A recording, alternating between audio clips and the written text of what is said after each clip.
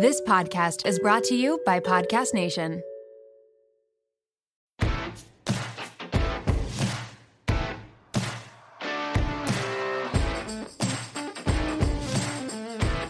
All right, this week on the WOMED, we are speaking with Jenna Mao, who is a board-certified dance and movement therapist and counselor.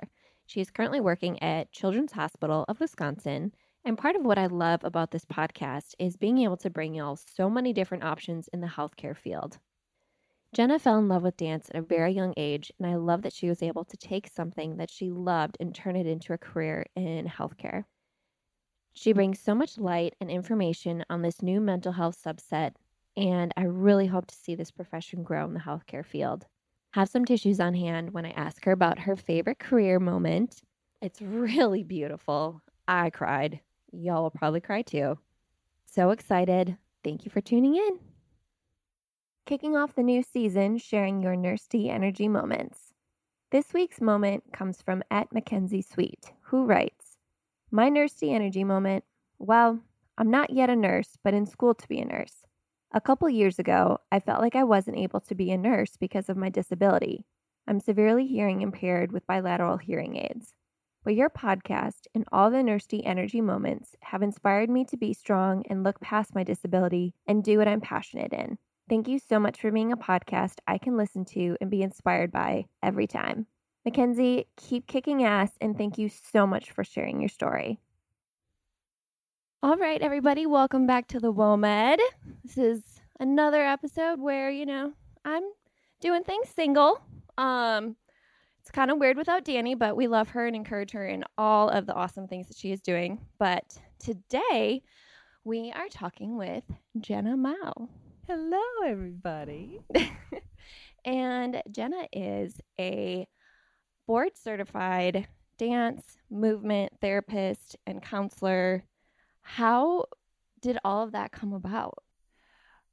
It has been a long journey, for sure. So I believe it. When I was in undergrad, I was one of those kids that was undecided forever. I think I changed my major like 6 different times. But one constant throughout all of my education when I was at the University of Wisconsin was that I was always involved in the dance program in some sort of a way. Yeah.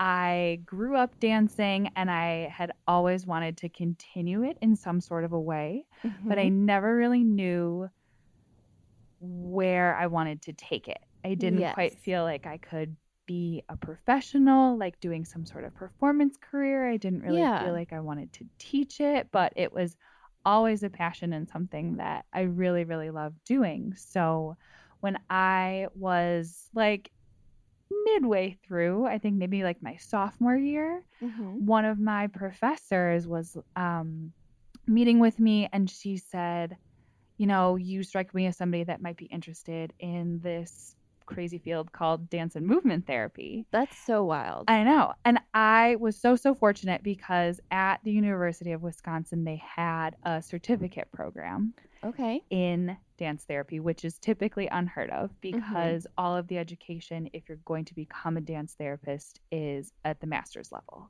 Okay. So we actually had a dance therapist who taught a handful of courses at the undergraduate level so that if there were people that were interested in the field, they could get like a little taste of what it was like. And then they can decide from there if they wanted to go on to graduate school to actually like pursue all of the education and degree requirements that it takes to become a dance therapist. So I gave that a shot and absolutely fell in love with it. And I That's so amazing. Was convinced that this is something that I wanted to do. And so then it took off. So from there, I did 2 full years of graduate school. And so I was from there so fortunate to then be hired at my job where I currently am at right now, which is working as a dance therapist in a children's hospital.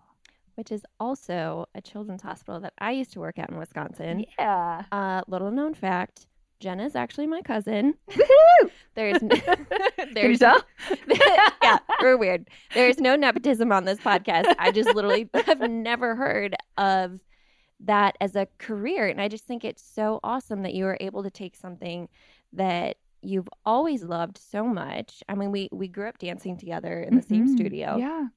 And you were actually able to make a career out of it. And that's so freaking awesome. Well, thanks.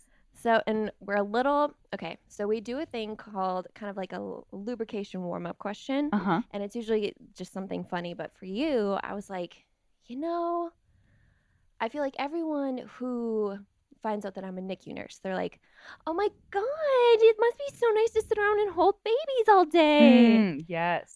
So, as a dance therapist, once people find out what your job title is, what's the first thing they ask you? Oh, what they ask me is more so along the lines of like, oh, your job must be so fun. I would love that. Can you come do that for the staff? Oh my gosh.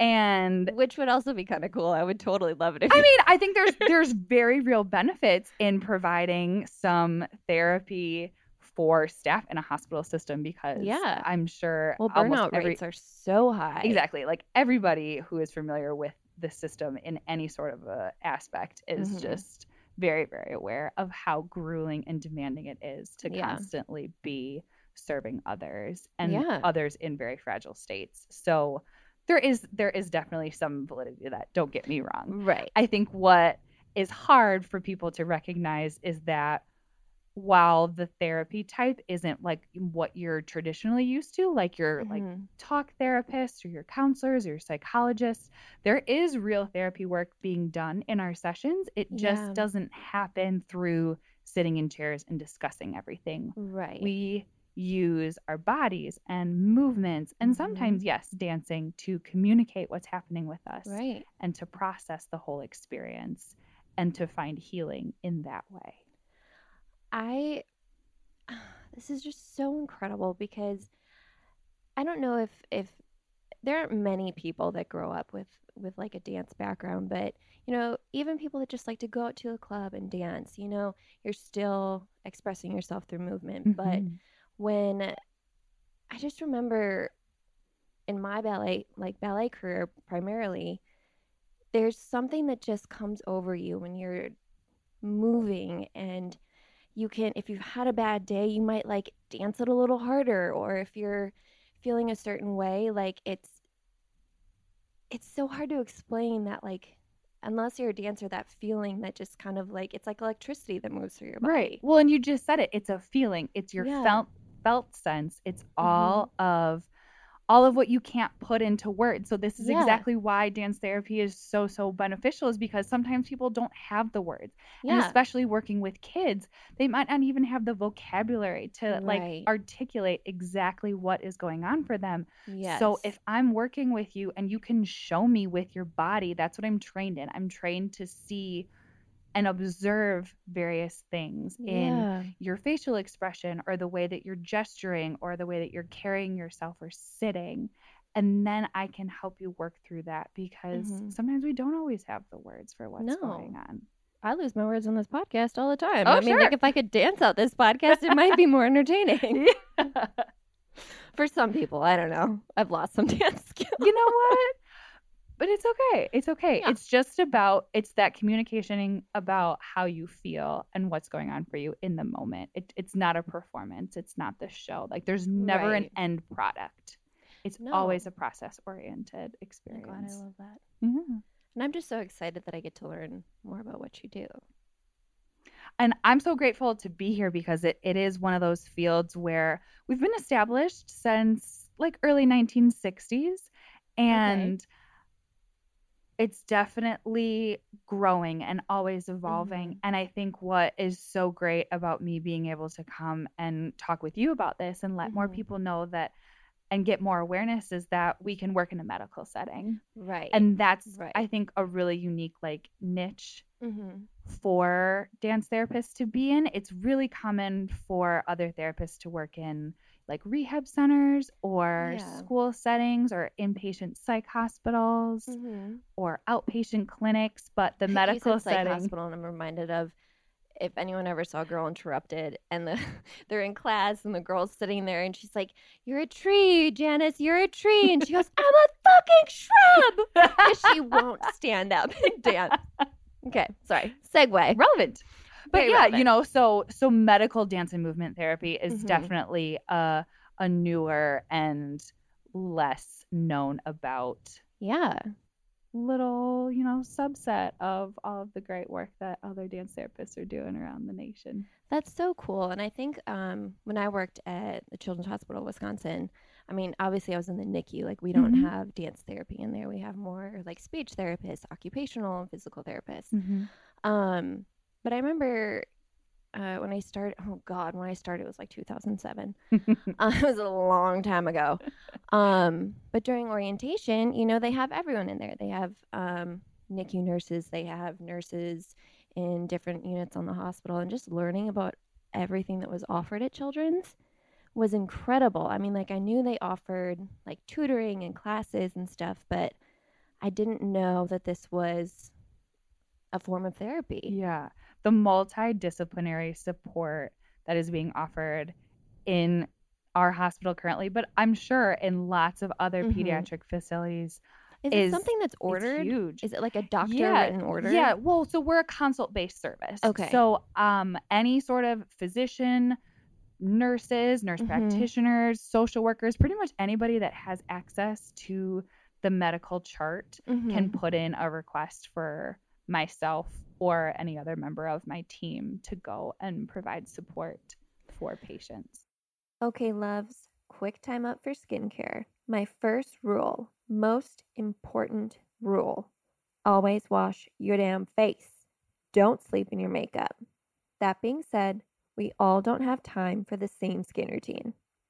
I used to use a micellar water to take all my makeup off and then wash my face, but I'm always trying to streamline my skincare routine. And Glossier has such a dreamy cleanser. It's called the Milky Jelly Cleanser, and it is exactly what it sounds like.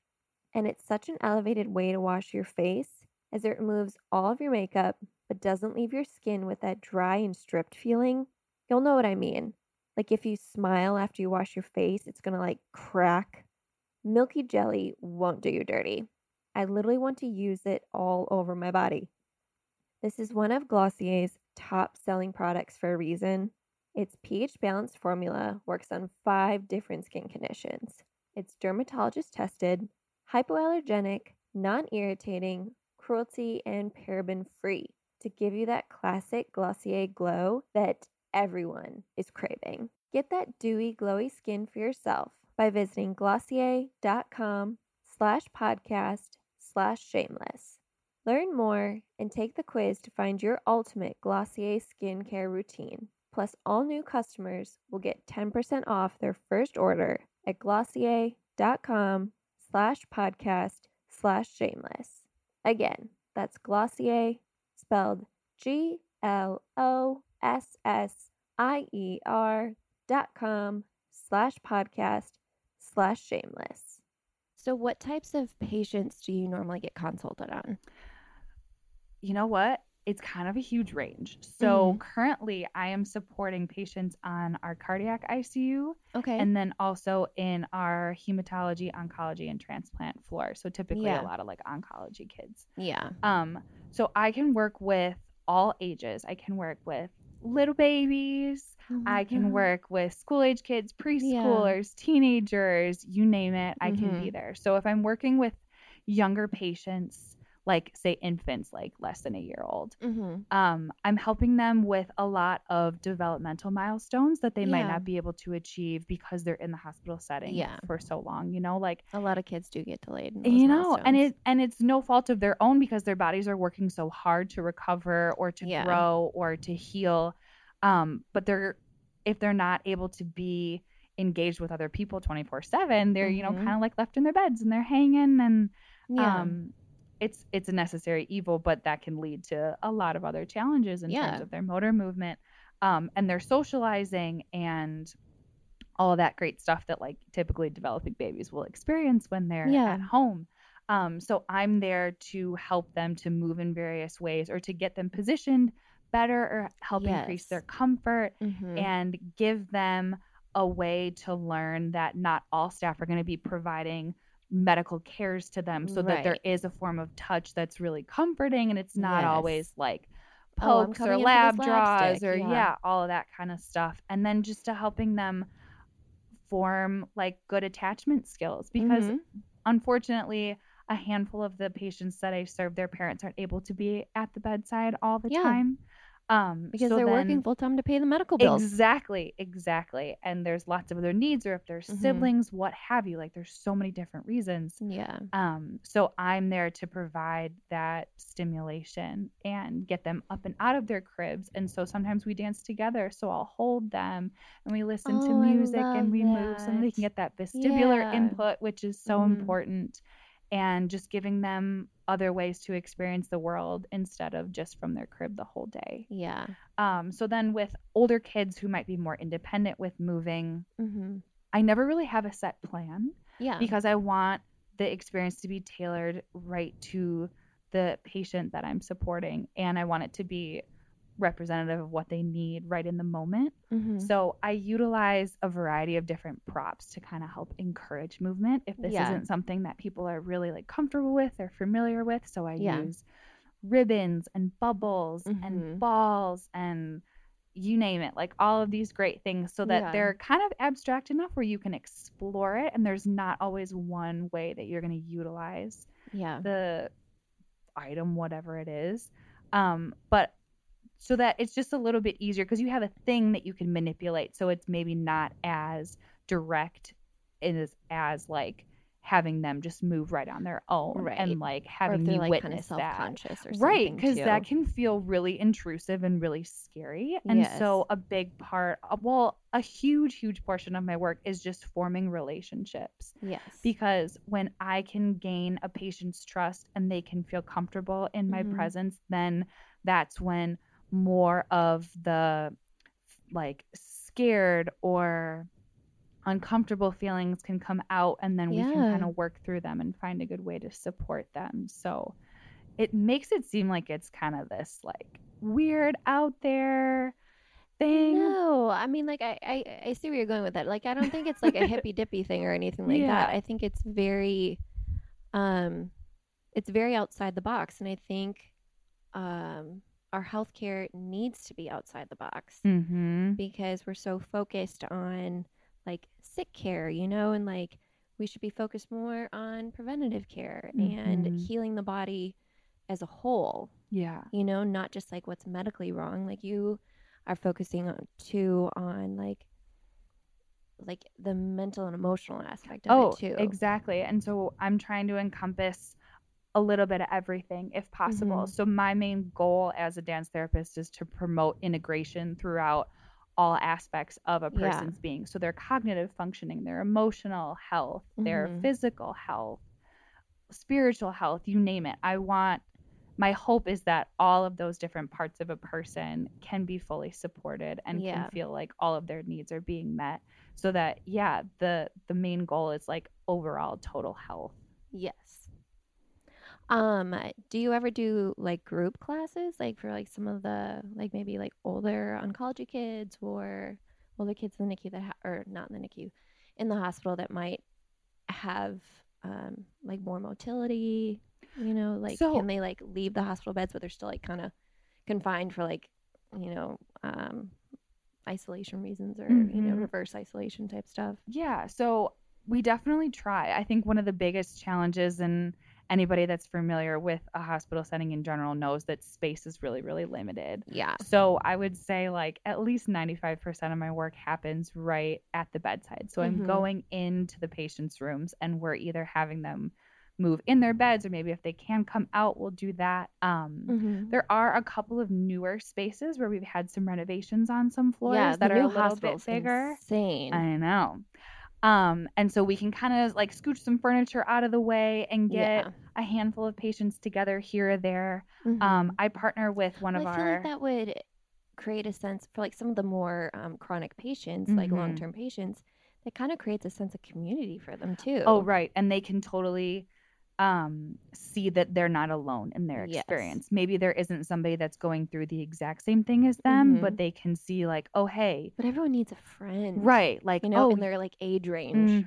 Like, oh, you're 13 and you have this diagnosis and your hair fell out, or you're here waiting on a transplant too. Like that feeling of, oh, there's other people that are also experiencing this, and then they can kind of empathize more with what I've had to endure, so they know exactly how this feels or what it's like to be here for so long. So that is so important, and we're really fortunate. We have a Ronald McDonald House. That is right across the street from our hospital, so that's where the majority of the groups happen for the various creative arts therapists that we have. So in that space, we can work with families who might have a long-term kid that's over at the hospital, but then they can stay at the house. You're helping the families out too. Oh yeah, we support everybody. So for the most part, we get consulted to see the patients themselves. But if there's siblings that are struggling with various aspects of being in the hospital or being away from the hospital, we can support them. We also provide a lot of support to the parents and the caregivers too, because if they are not able to take care of themselves, or if they're not getting their needs met in some sort of a way, it's that much harder for them to then be there for their child who is the patient and receiving all of the care. So we're trying to support as many people as we can, and it's a lot, but I think it's so important, and we've definitely gotten a lot of feedback that it's changed some of these families. That's so amazing. Whole entire experiences because of the relationships that they've made, either with me or with various members of my team. So it's a really great I'm thing. so fucking proud of you. Thanks. So would you say that the whole program has been really well received? Like, are there, do you know if there's like other hospitals in the state or like country that are kind of adapting more dance therapy programs? Or I think in terms of dance therapy specifically, as far as I know, I am the only dance therapist working in a pediatric medical setting in the state of Wisconsin. Okay. I know. Wow. So there's like no one else on your team. I am the only dance therapist. Yeah. So I work with another. Are you grouped in with like the occupational and like physical therapist too? Or? So no, we. When I say we, I'm referring to my team because we work so closely together. I am on a team of what we term the expressive therapy group. Oh, okay. So there are art therapists and music therapists. We have a massage therapist and a recreational therapist. Oh my God, and we're all together. Like killing the game. I know, it's pretty great. Wow. So that's kind of where we fall. So then we're grouped with the child life specialists, and then that's under like the whole family services department. So PT OT is more their own thing with like rehab and all of that great stuff. I partner with them a lot, but we're kind of different in terms of like what category we fall under. So then there is a really wonderful organization that supports helping dance therapists get into various pediatric hospital settings. So I know that's the Andrea Rizzo Foundation, and they have been able to support a lot of dance therapists out on the East Coast. Okay. And then I think there might be a handful out on the West Coast too, but kind of this like Midwest, like central part of the States. I know what you mean. Yep, we are like, we're a little bit behind, I would say, but it's there. And so I'm grateful that we can like just keep on increasing all the awareness, because the more people know about it, the more that they would hopefully be willing to bring some of us in. So I think it's really common for dance therapists to work in a hospital setting as more of like a contract or a part-time status. And so the fact that I'm able to be there full-time 40 hours a week is like, again, a really unique situation for myself. And all of the expressive therapists are grant funded too throughout the hospital. So we are really fortunate that we have a really great support in our community members that help to make sure that our jobs can stay. That's so cool. I really hope this podcast helps spread awareness on dance therapists and like movement therapists, and we start incorporating this therapy more, because it just, there's such a value to it. So what does a typical day look like for you? Sure. So when I come in, I will get up to my office space, and then I have access to all sorts of medical records. So we have an electronic system. I think almost everybody does at this point. Yeah, I think everything is. People not doing paper anymore, no. Right? Are you guys on Epic yet? We are. Okay. Yeah. Yep. So I will kind of take a peek at each of the patients that I'm currently following, and then I can look in the various sorts of progress notes and kind of get a sense of what things have been happening since maybe the last time I saw them, or if there was anything that happened overnight, if they're like in a more critical position. So then I just kind of get a sense of what had happened since I had last seen them. And then I also kind of check their schedule for the day. So I can see when some of those other therapies are coming, like speech or occupational therapy or physical therapy, because especially me being a movement-based support, sometimes it doesn't really make a lot of sense for me to come in right after physical therapy is finished, because maybe they might be a little sore, or they might have had to, take some like meds for pain or something just to be able to go through the therapy. Yeah. So I try to kind of like space out visits from all of the different support people if I can help it. So I kind of gauge like schedules in addition to, if from some of my younger kids, if there's gonna be naps or feeds that I want to make sure that I'm not interrupting. So it's kind of this like puzzle every day that I have to figure out in terms of scheduling, because unfortunately we don't have the ability to say, okay, I'm going to show up at 11 o'clock and like this is going to be great and it's going to be a good to go and I'm going to get the okay to pop in the room. Well, you have to be flexible in the healthcare system because things are always changing. Oh yeah. So that is one thing that I have learned to navigate.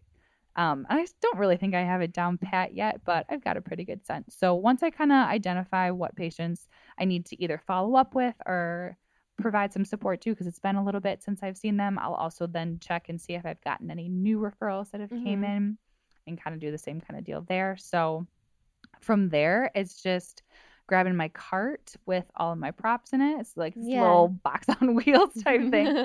And I go out and I hit the floors. So there will be a couple days during the week that I can go and sit on some of the rounds that happen. So I can touch base with some of the charge nurses or the other like psychosocial support staff. So like social work or case management, and just check and see if they have any updates for me. But then I'm essentially, if I don't know patients or I'm going to meet them for the first time, it's like doing cold calls. Yeah. I just kind of show up and knock on the door. I'm like, hey, and you want to dance today? Exactly. And I kind of have to give this little intro. Like, well, first of all, did you even know it was coming? Because sometimes that communication isn't always there, but it's okay. And then, I kind of have to do this elevator pitch. Like, this is something that I've had to kind of refine in the years since working in this field, because I would love to have this ability to shut the door, not let anybody else come in, have like 20 minutes of uninterrupted time so I can really get to know patient or parents or whoever's there,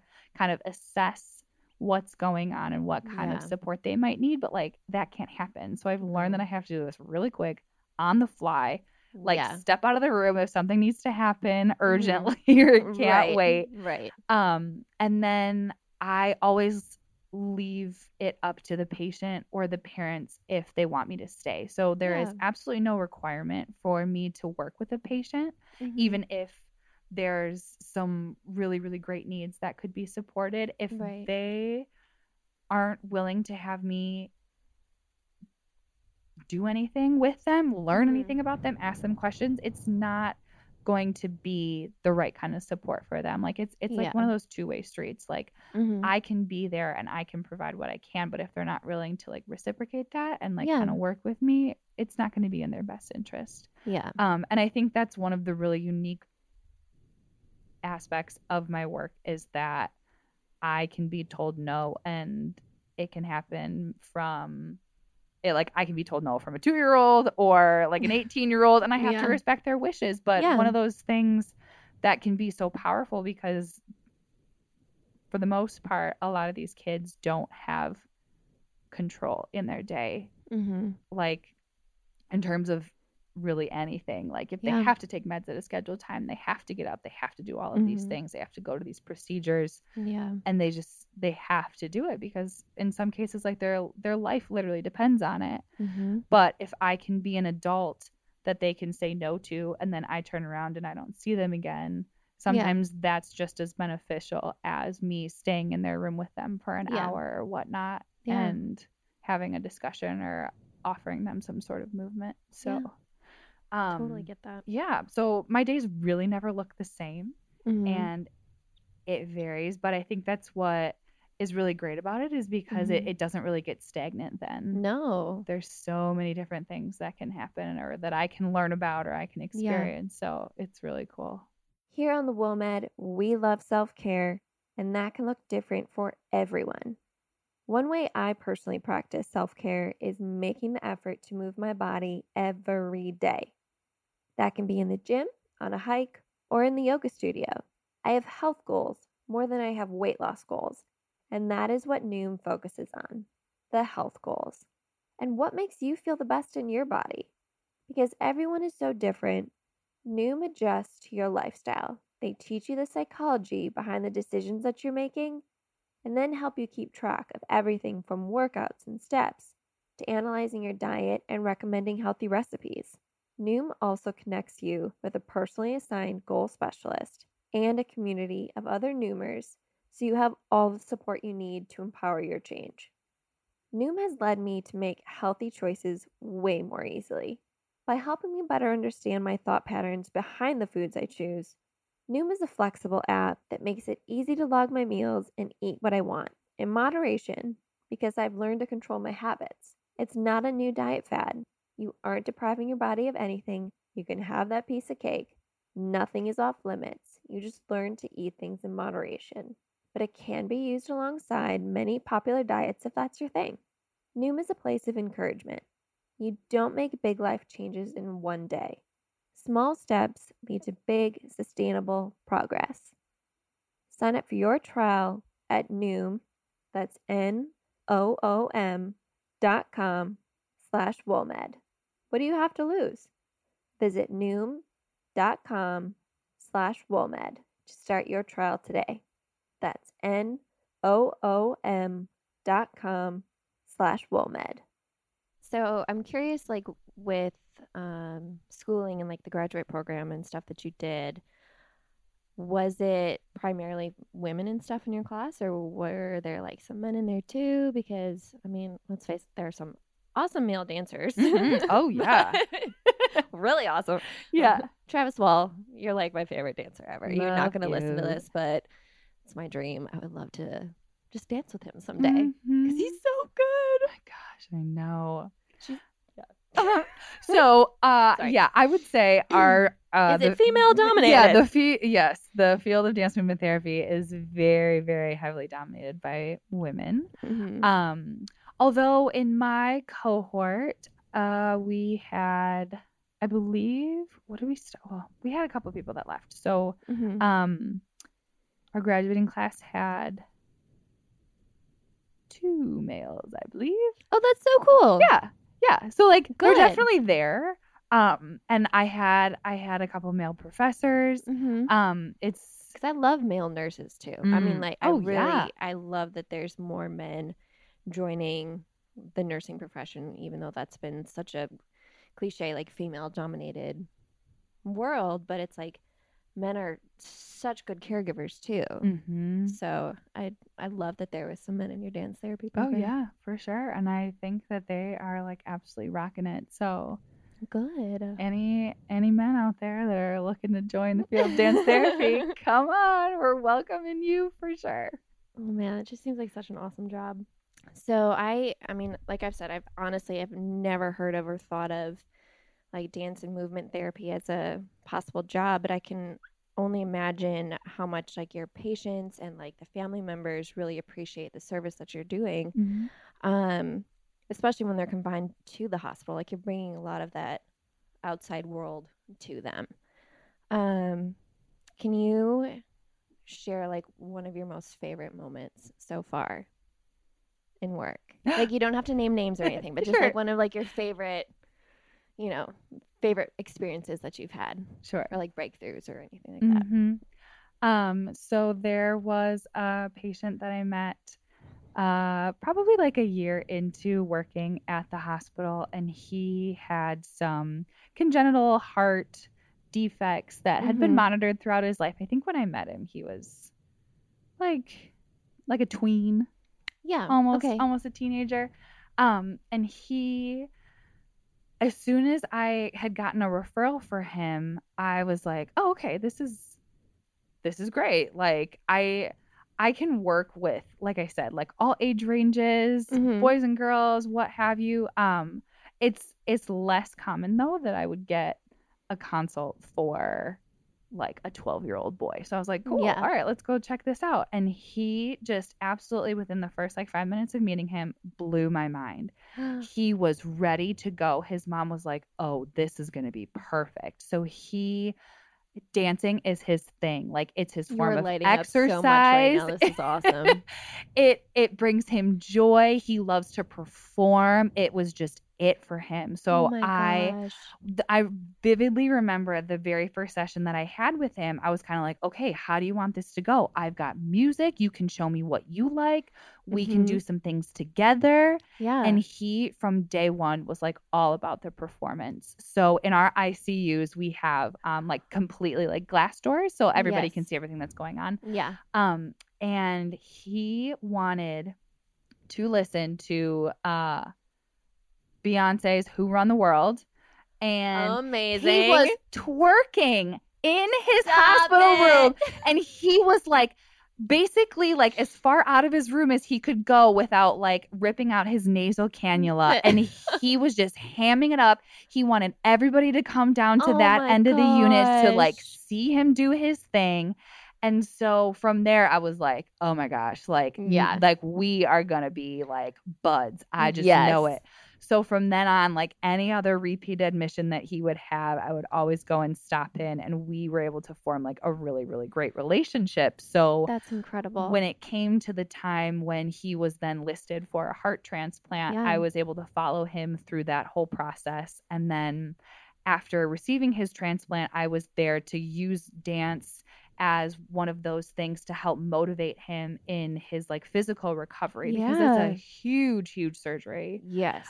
So he was dealing with a lot of soreness in his chest and just overall like fatigue and less endurance, and he just got so weak for having to be in bed for a while. But towards the end of the admission, he was like almost back to like 100% himself. Jenna, and that's incredible. So here's the best part. On the day of his discharge, he said that he wanted to dance his way out of the hospital. So oh my God, I'm crying. So wouldn't you know, he takes my iPad, he puts on Fight Song of all the songs. We hook it up to the speaker system. He was at the end of the unit. We danced and walked him out all the way down into his car. All of the nurses had lined the hallways and were clapping for him and were crying. And I was like a shell of a human by the time that day was done. Oh my God. Because I was so happy. I was like, it was almost all happiness, but like, of course there's tears and there's just like relief that he got through this whole process and he's going home. Oh my God. You helped him so much. Yeah. So he still comes back every now and then for like some routine checkups. And this kid has gotten himself just like so attached to so many of these staff. So he knows how to get a hold of anybody. He's like calling people on their direct lines. He'd be like, I'm here. I need you to go see me. So what a punk. I love it. Yeah, he is a really special human. But that I think was one of my like greatest moments as a dance therapist, just because of like the magnitude of specifically like that day of discharge post-transplant. Such a journey with him. Yeah.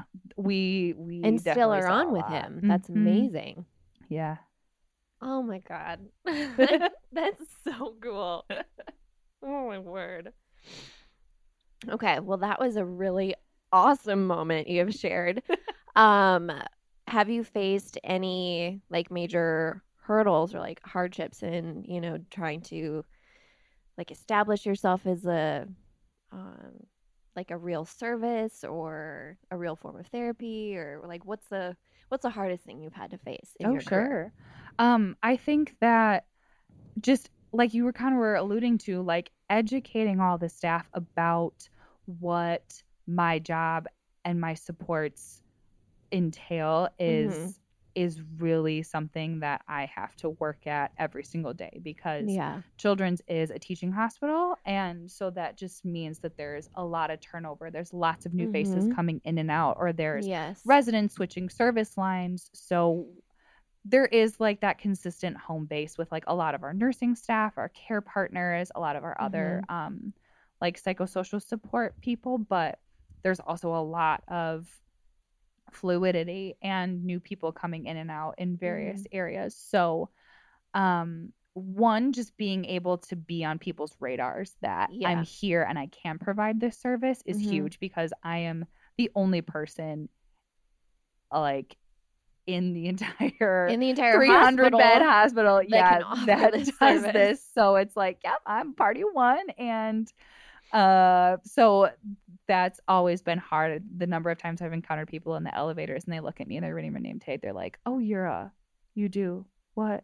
Oh, I didn't even know you existed. I was like, well, thanks. I've been here for 3.5 years, but it's fine. So you gave your elevator pitch in an elevator? Oh, exactly. That's probably where I do it like the most, aside from doing it at bedside. But I am always trying to get people to recognize that I'm here, but then to also realize that it's more than just dance, or it's not even dancing, because I think there's this huge stigma with the title in and of itself that, well, like this kid can't move, or like they don't feel well. Like, why would they even do that? So then I think before people would even ask me to come and introduce myself, they're already making that judgment call that like, well, it doesn't even make sense to like try and bring her in here, because from their perspective, they don't think that there's anything that I could do for them. But they're confined to a bed. Like, what are you going to do? Exactly. But it's like one of my biggest talking points is trying to get people to understand that it doesn't have to be this huge, large, like grandiose movement. If I can help, no, they're not doing like batmas and jetés and or like we're not doing Zumba. We're not like hip hop, tam dancing, like absolutely none of that. I'm never going to come in and teach you that.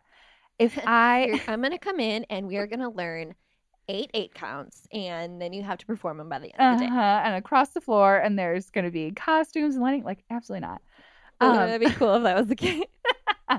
So I want people to recognize that like the body is my tool that I'm helping to tap into. So I can do really, really minimal things to help there to be a shift in a person's body because of the way that they're thinking or they're breathing.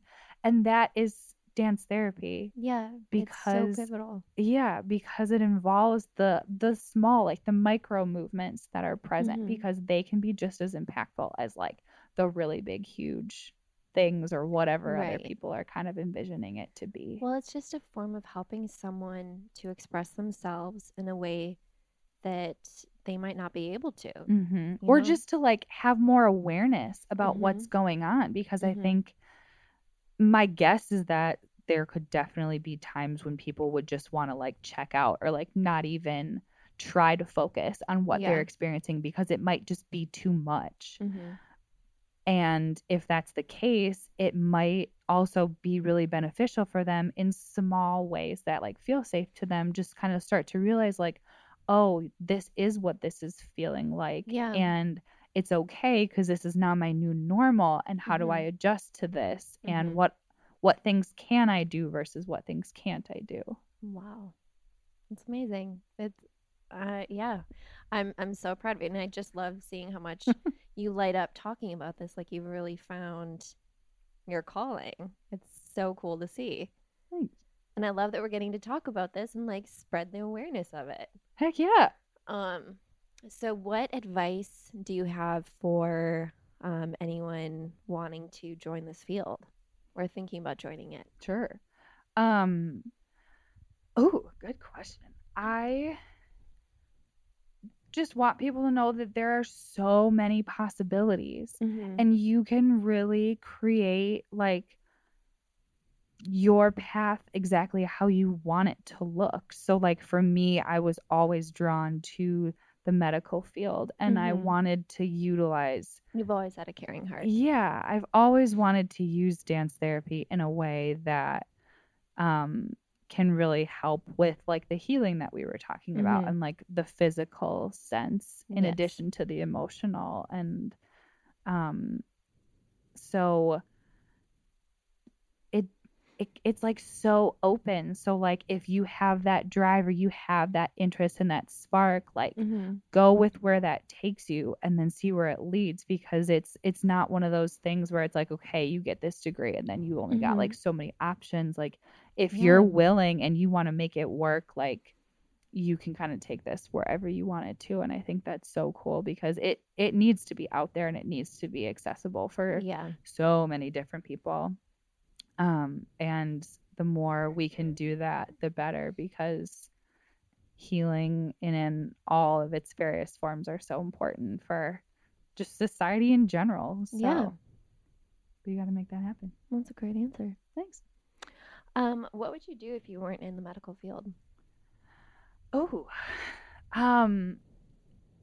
truthfully, I'm not 100% sure, because you feel like you're in such the right place. Well, yeah. And like ever since I started those like first couple of certificate classes in my undergrad, and I heard that there was the option to do medical dance therapy, I was like, oh dang, like that's what I want to do. So I like really put the pedal to the metal and I made that happen. Like I was working a week after I graduated my master's program. So I think that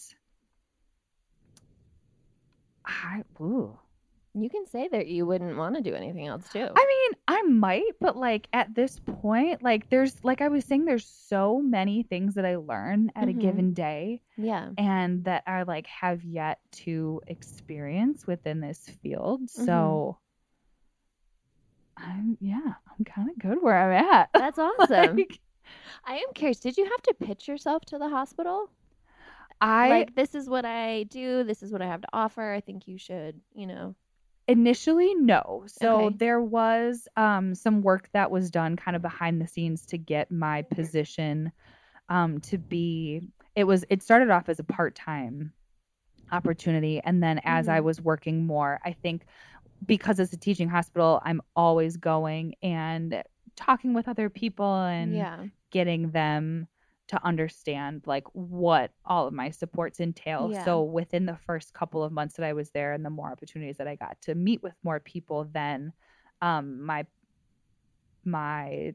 department was able to then shift my position to be full-time within about 6 months of me starting there. So was it like an internship that you had started in with it, or like did your like the program AWM was that like, oh hey, by the way, there's this thing going on at Children's. Yeah, you should try it out. In my graduate program, we had to do a practicum and an internship. And so our practicum is just like a shorter like summer experience where we're just kind of like getting our toes wet. Like we're on site and we're helping facilitate like initiating groups or services or whatnot. But then our internship is like you're kind of jumping in, like doing all the work. So I did my internship at Rush University Medical Center, which is a bigger general hospital in the Chicagoland area. So then I saw the job posting for Children's when I was still in so they graduate actually just school. Had it listed. Yeah, so they were there, and then I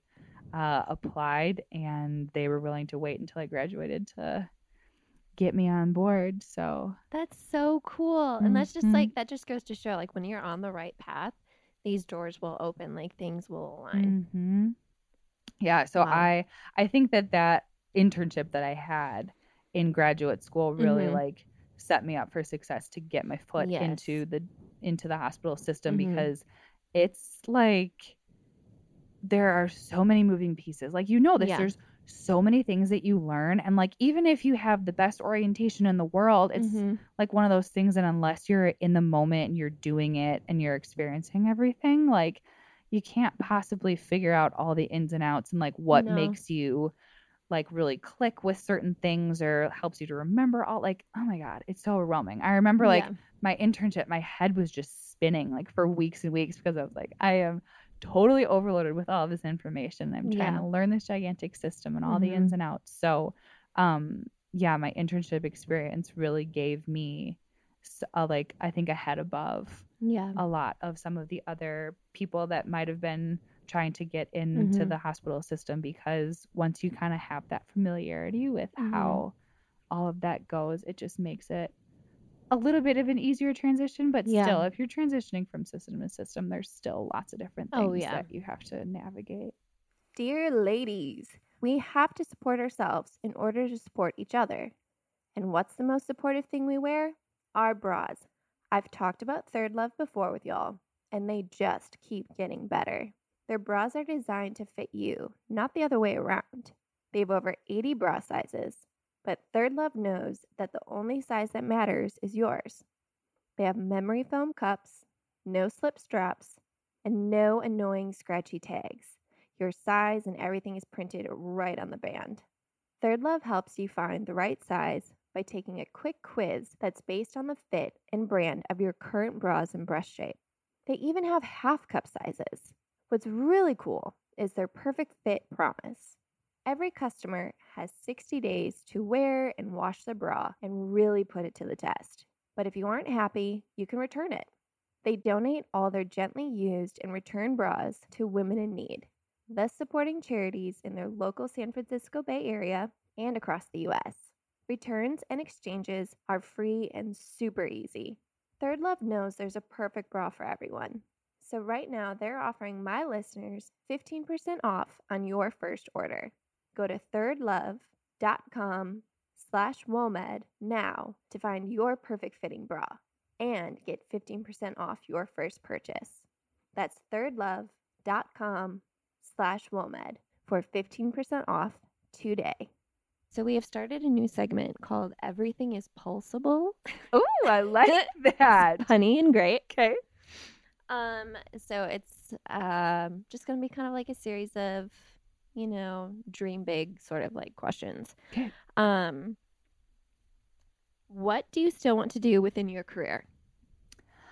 I want for there to be more of I want there to be more of me in various aspects of the hospital. So I think that if I can advocate to get more dance therapists on board, that's going to be amazing. I want to be like working within a team of dance therapists in a medical setting. I think that would be amazing, because being myself and like not having other people that have my same training to kind of bounce ideas off of and collaborate with, it's always been a challenge, and it's something that I've gotten really accustomed to. But I think that it would be so ideal for there to be a handful of dance therapists in a medical setting, so that we could like really band together and do some really incredible work. That's so cool. You don't ever go over to the adult hospital, do you? I don't. Okay. Nope. So just children's. What do you still want to do in life? Have babies. Have babies? Oh my God. Yeah. Oh God, I can't wait for those babies. And I wanna, family is like really important to me, and working in a children's hospital, like a lot of these patients are like just like tiny little humans, and when I'm with them, like I get to have that like little moment where I get to be their caretaker in some sort of a way. So I think that if I can then have a little family of my own, that would be really great to come home to. That's amazing.